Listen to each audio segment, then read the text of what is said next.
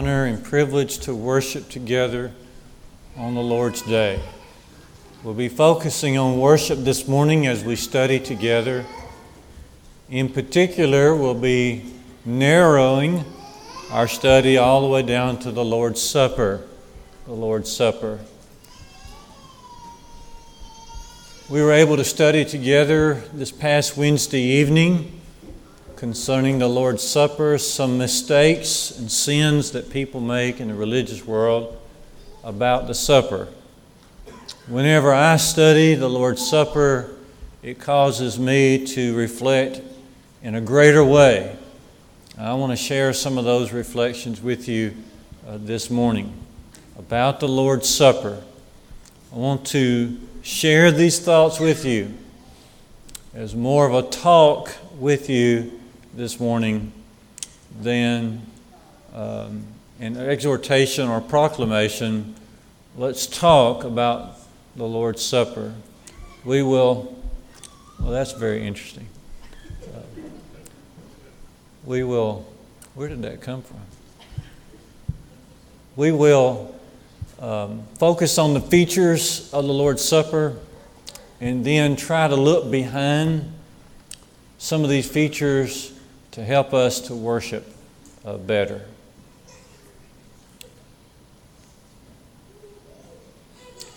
I want us to consider the authority behind the Lord's Supper, that it is a command from God.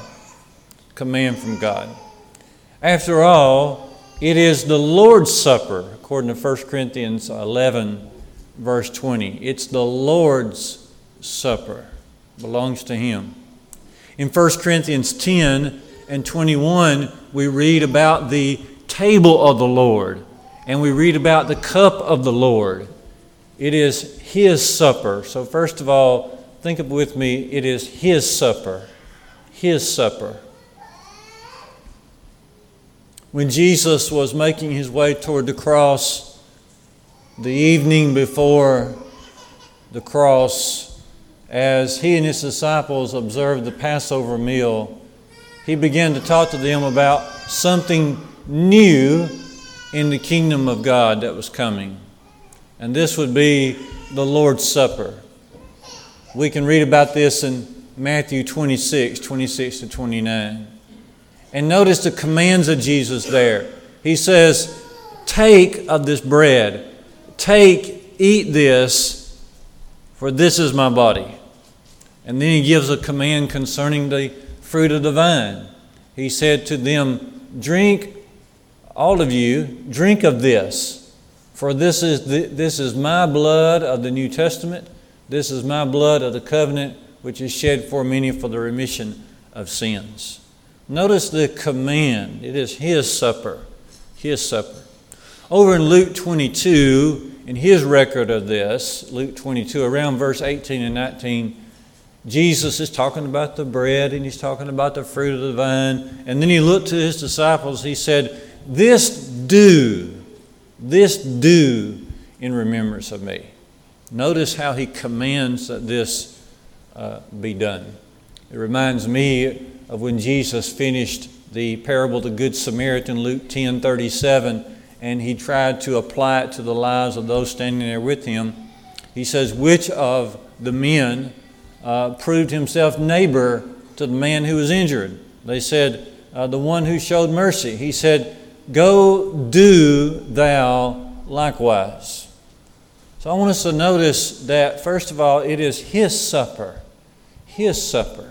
In 1 Corinthians 11, 23, 24, Paul speaks of the supper, the Lord's Supper. He said it like this, for I delivered unto you that which also I received. I received. You see, Paul spoke from the very authority of the Lord Himself. Well, how do we know that? Well, if you flip over to Galatians chapter 1, notice how Paul speaks of his authority from the Lord in Galatians 1, verse 11 and 12. He says, I certify to you, brethren, that the gospel which was preached by me is not after man. It's not man's gospel. For neither did I receive it of man, neither was I taught it by man, but I received it at the revelation of Jesus Christ. The Lord Jesus himself revealed this to me. And so Paul, as he spoke of the Lord's Supper, he says, "For I deliver unto you that which also I received." In 1 Corinthians 14:37, Paul said to them there, "I certify to you that what I write to you, they are the commandments of the Lord." So let's first of all observe this morning that it is His supper. His supper.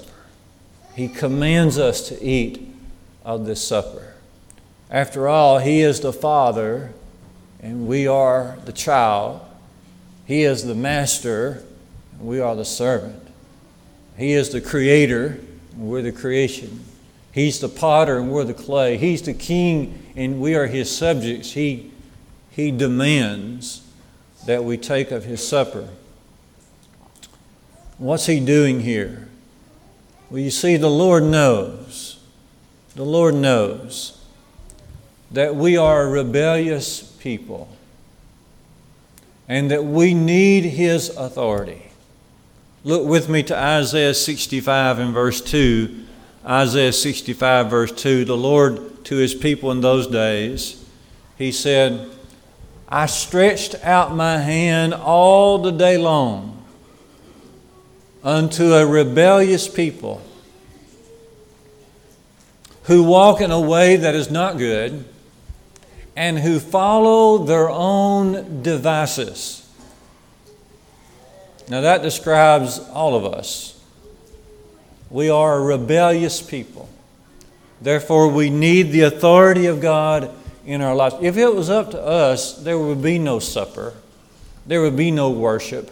There would be no salvation. Left up to us, we would go our own way. We are a rebellious people. Left up to us, we're going to find other devices.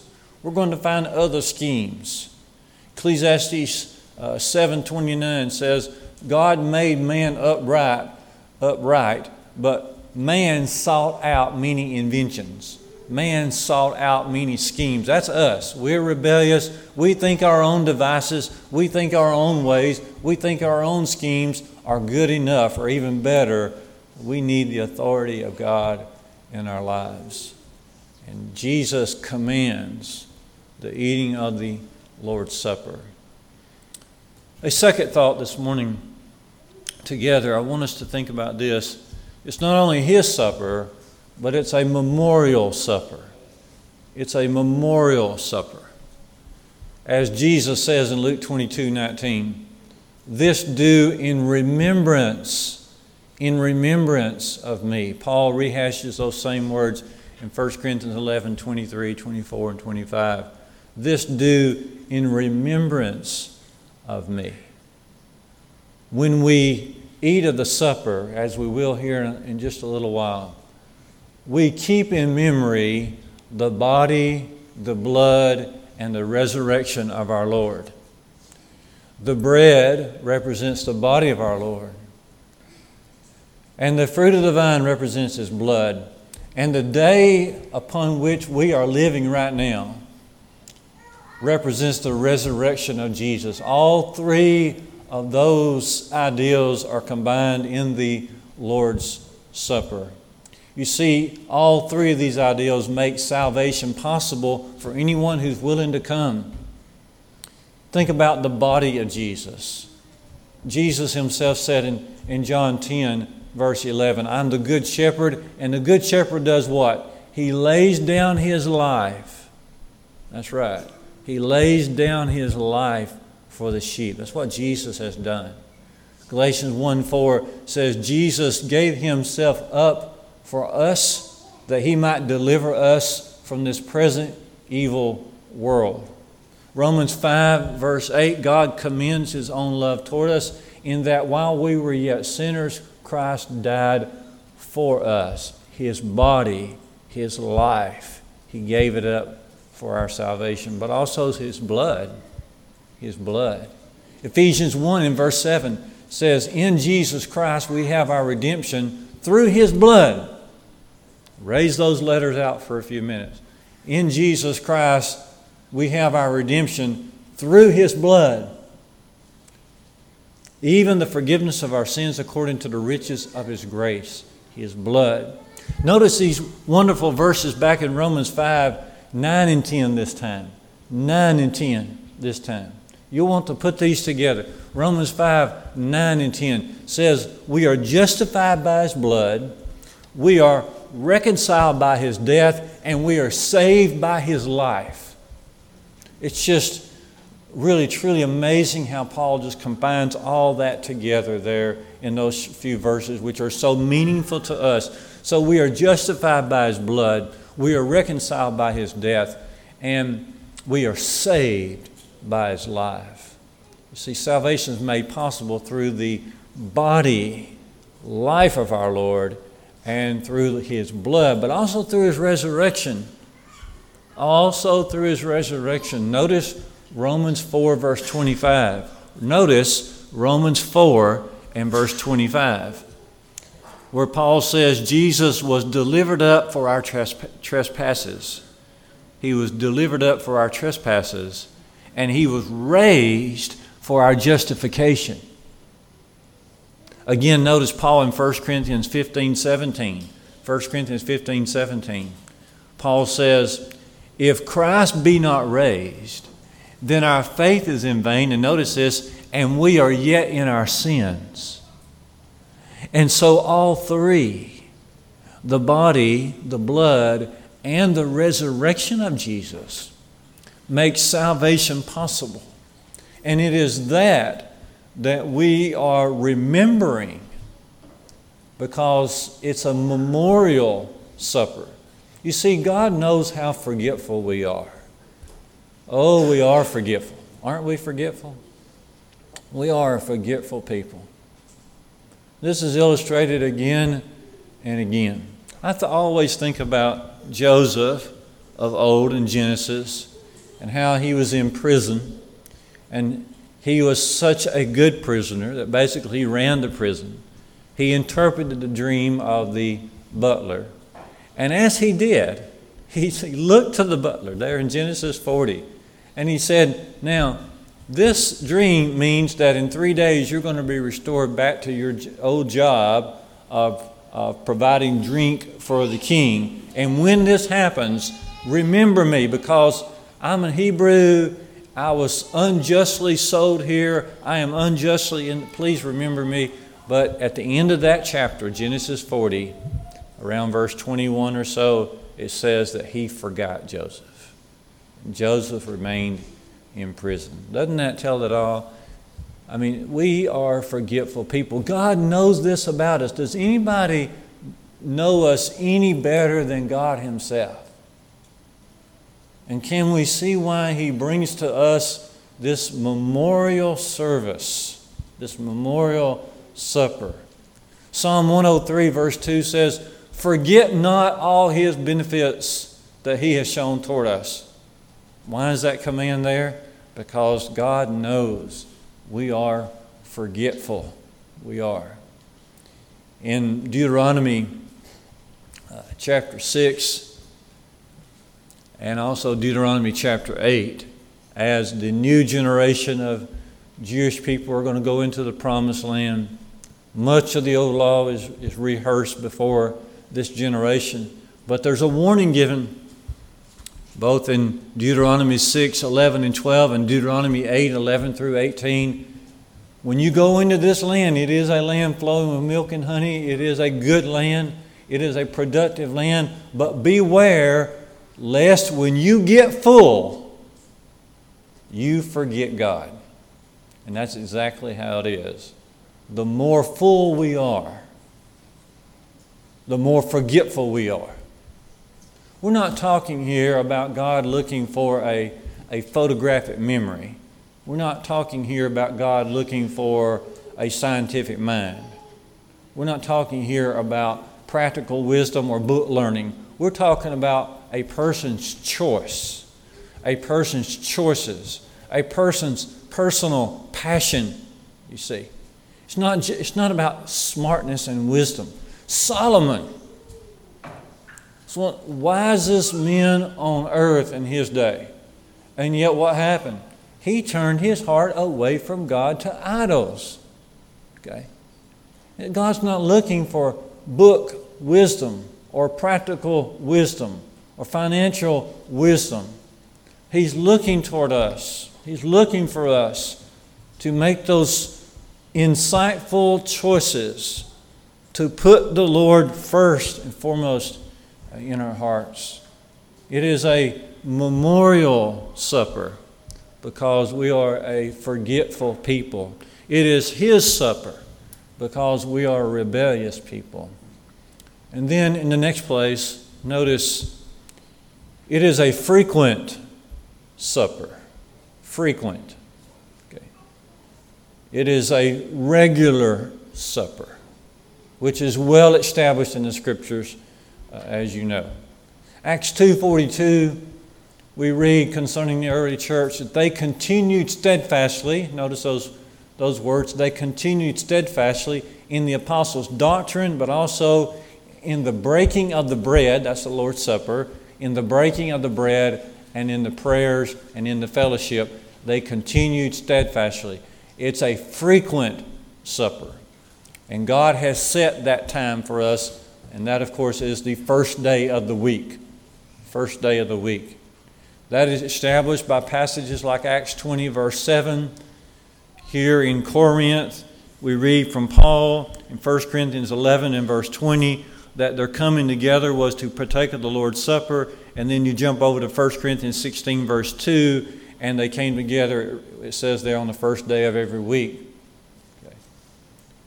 In fact, God has always set the time for His feast.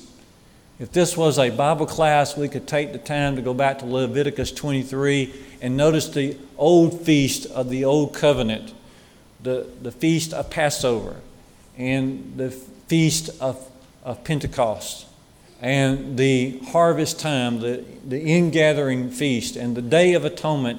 And even we could even go back and study about the Sabbath day to remember it and keep it holy. But God has always set time for His feast, and so He has done with His supper today, the Lord's Supper today.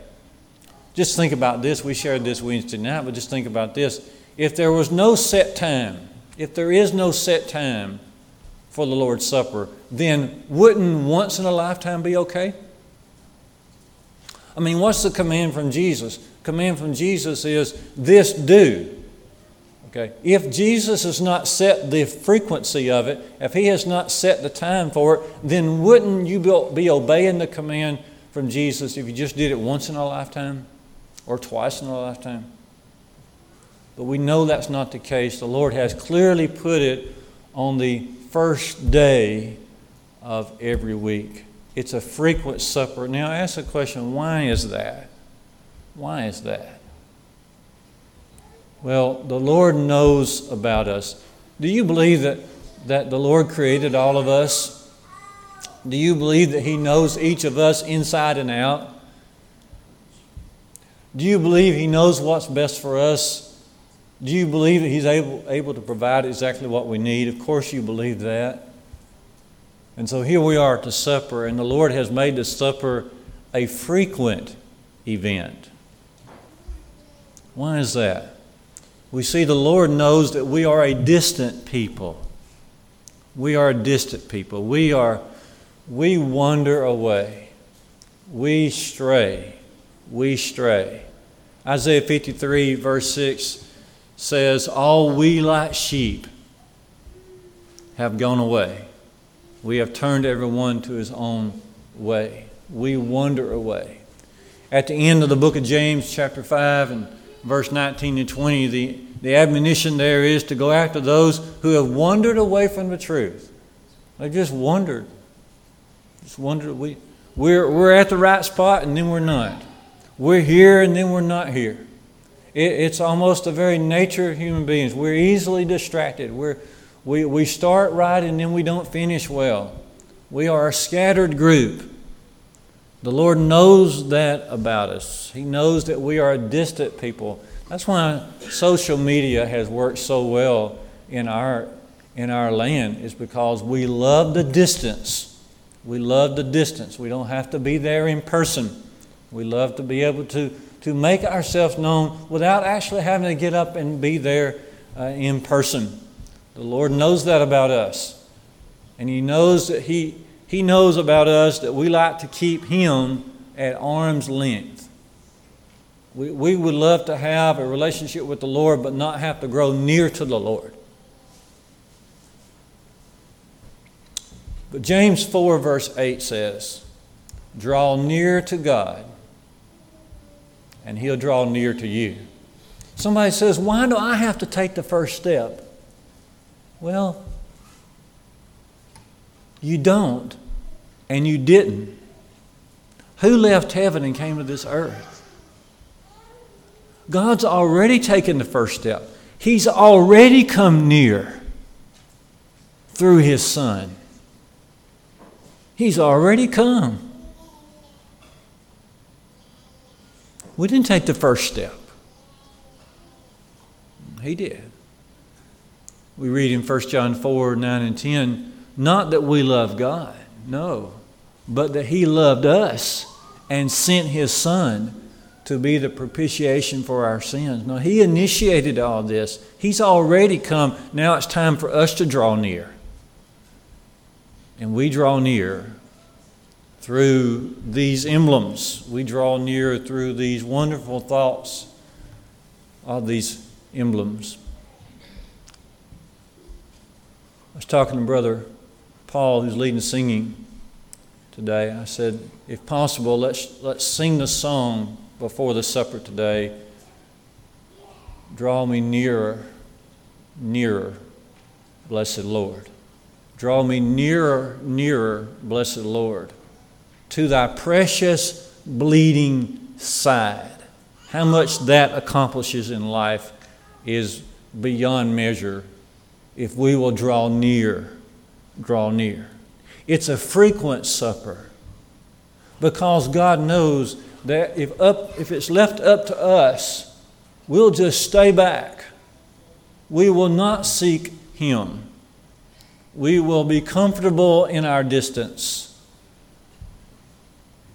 What about God commanding all this constant business? Just constant business.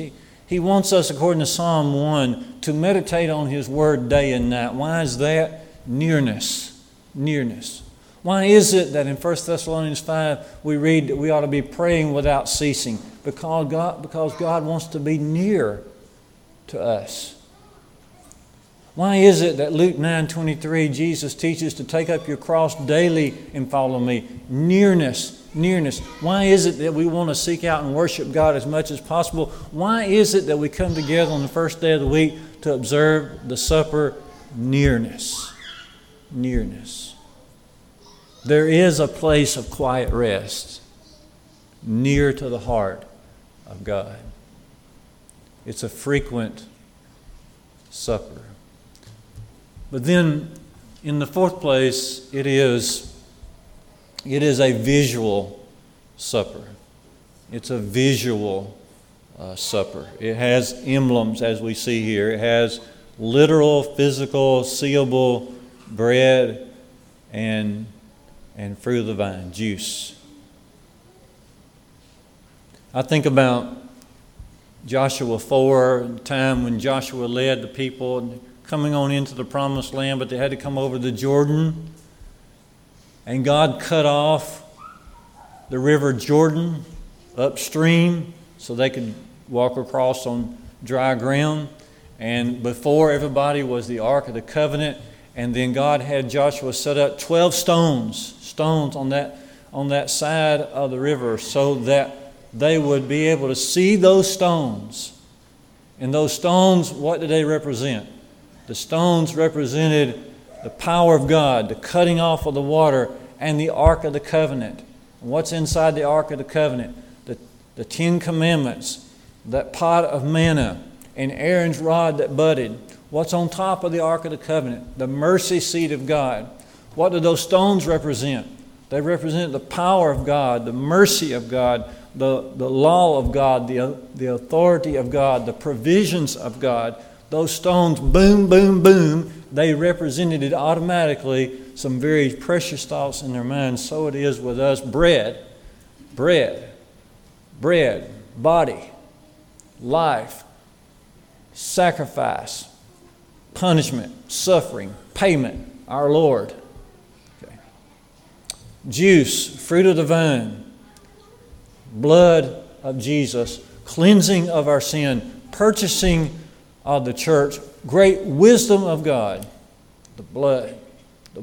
The day, boom, it just automatically throws into our mind. The day is also the resurrection day, which shows the power of Jesus, which shows His fulfillment of a promise, which shows great hope for us for the future. It shows that our faith is in good standing with our Lord. It's a visual supper. God knows that sometimes we have problems learning. So He has set it up in such a way that these emblems can automatically set off an array of great thoughts and scriptures for our minds. Think about this for a second. Jesus said, when he took the cup, He said, "This is the blood of the covenant, which is shed for many." The blood of the covenant. You see, Jesus' blood certainly is for our cleansing. But the blood of Jesus and the New Testament, the covenant, are inseparable. They are tied together. If you read from Hebrews 9:15 to 18, it shows you there that a testament or a will does not go into operation until the death of the testator. Okay. So Jesus' death and blood made the New Testament operative. It made it come into full swing. It made it come into impact for the entire world. The old law nailed to the cross. Now we have the New Testament. And so they are tied together. If a person is rather casual about the partaking of the Lord's Supper, that is showing that really he or she doesn't have much regard for all of God's will, because the blood of Jesus ties us to the entire New Testament, including the life of Jesus, his birth and His teachings and His miracles and His suffering and His resurrection, His ascension up on high, the establishment of His church, and Christian living and the hope for the future. The blood ties us to all that. If we're just rather casual, hit and miss about the supper, then that is showing disregard to the entire will of God itself. On the other hand, if we take the supper on a regular basis, and yet we're not in full commitment to God, heart, soul, mind, and strength, then that shows a serious lack of understanding, because the blood of Jesus ties us to doing the whole will of God. If I partake of the supper today, that I am recommitting myself to doing the entire will of God with my heart, soul, mind, and strength. That's what's happening. It's a visual supper. And finally, it's an internal. It's outward, visual, but mainly it's an internal supper. Internal. God is working on our heart. We'll read here from 1 Corinthians 11. Notice the dire consequences associated with not partaking of the Lord's Supper in a heartfelt, sincere, scriptural way. 1 Corinthians 11:27.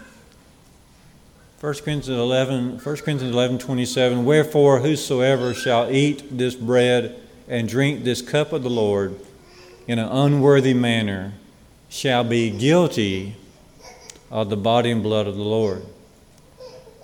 So let a man examine himself, and so let him eat of that bread and drink of that cup. For he that eats and drinks in an unworthy manner eats and drinks damnation to himself, not discerning the Lord's body. For this reason many are weak and sickly among you, and many sleep. You see, it's an internal supper. God is wanting us, as we partake, as we think about what He has done for us, He wants us to reflect on our aims. He wants us to reflect on our actions in life. He wants us to reflect on our attitudes in life. He wants us to examine ourselves, not others. We're not here to examine others. Okay? It's an internal supper. It's a personal internal supper. We're here to examine ourselves. You see, the Lord knows that left to us, we can be very superficial. Very superficial. As the Lord Jesus says in Matthew 18, 7 through 9, I said Matthew 18. Matthew 15, verse 7 and 8. Matthew 15, 7 and 8. The Lord says, "This people draws near to me with their lips, but their heart is far from me." You see, the Lord is looking for internal worship that comes outward in these acts. Paul warns in 2 Timothy 3, 5, 6, and 7 that some have a form of godliness, but they deny the power thereof. A lot of folks go through the motions of worship, but they don't ever really worship.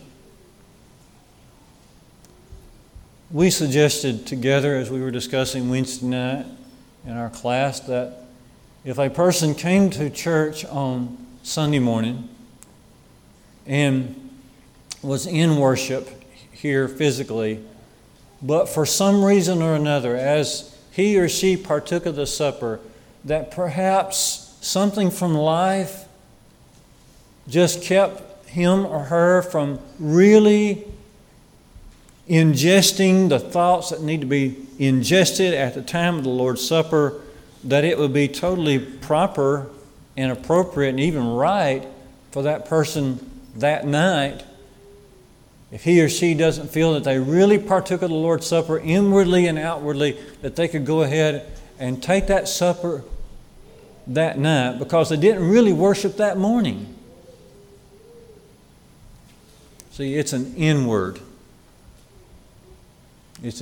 supper. And let us remember this as we close. Let's just ask this question. Do I want to be accepted by God?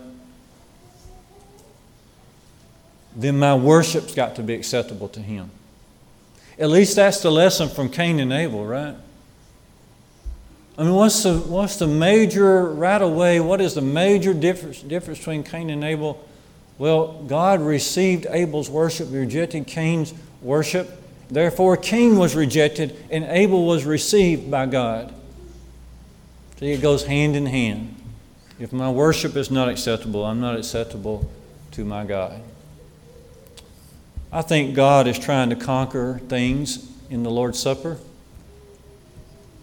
He is trying to conquer our rebellion.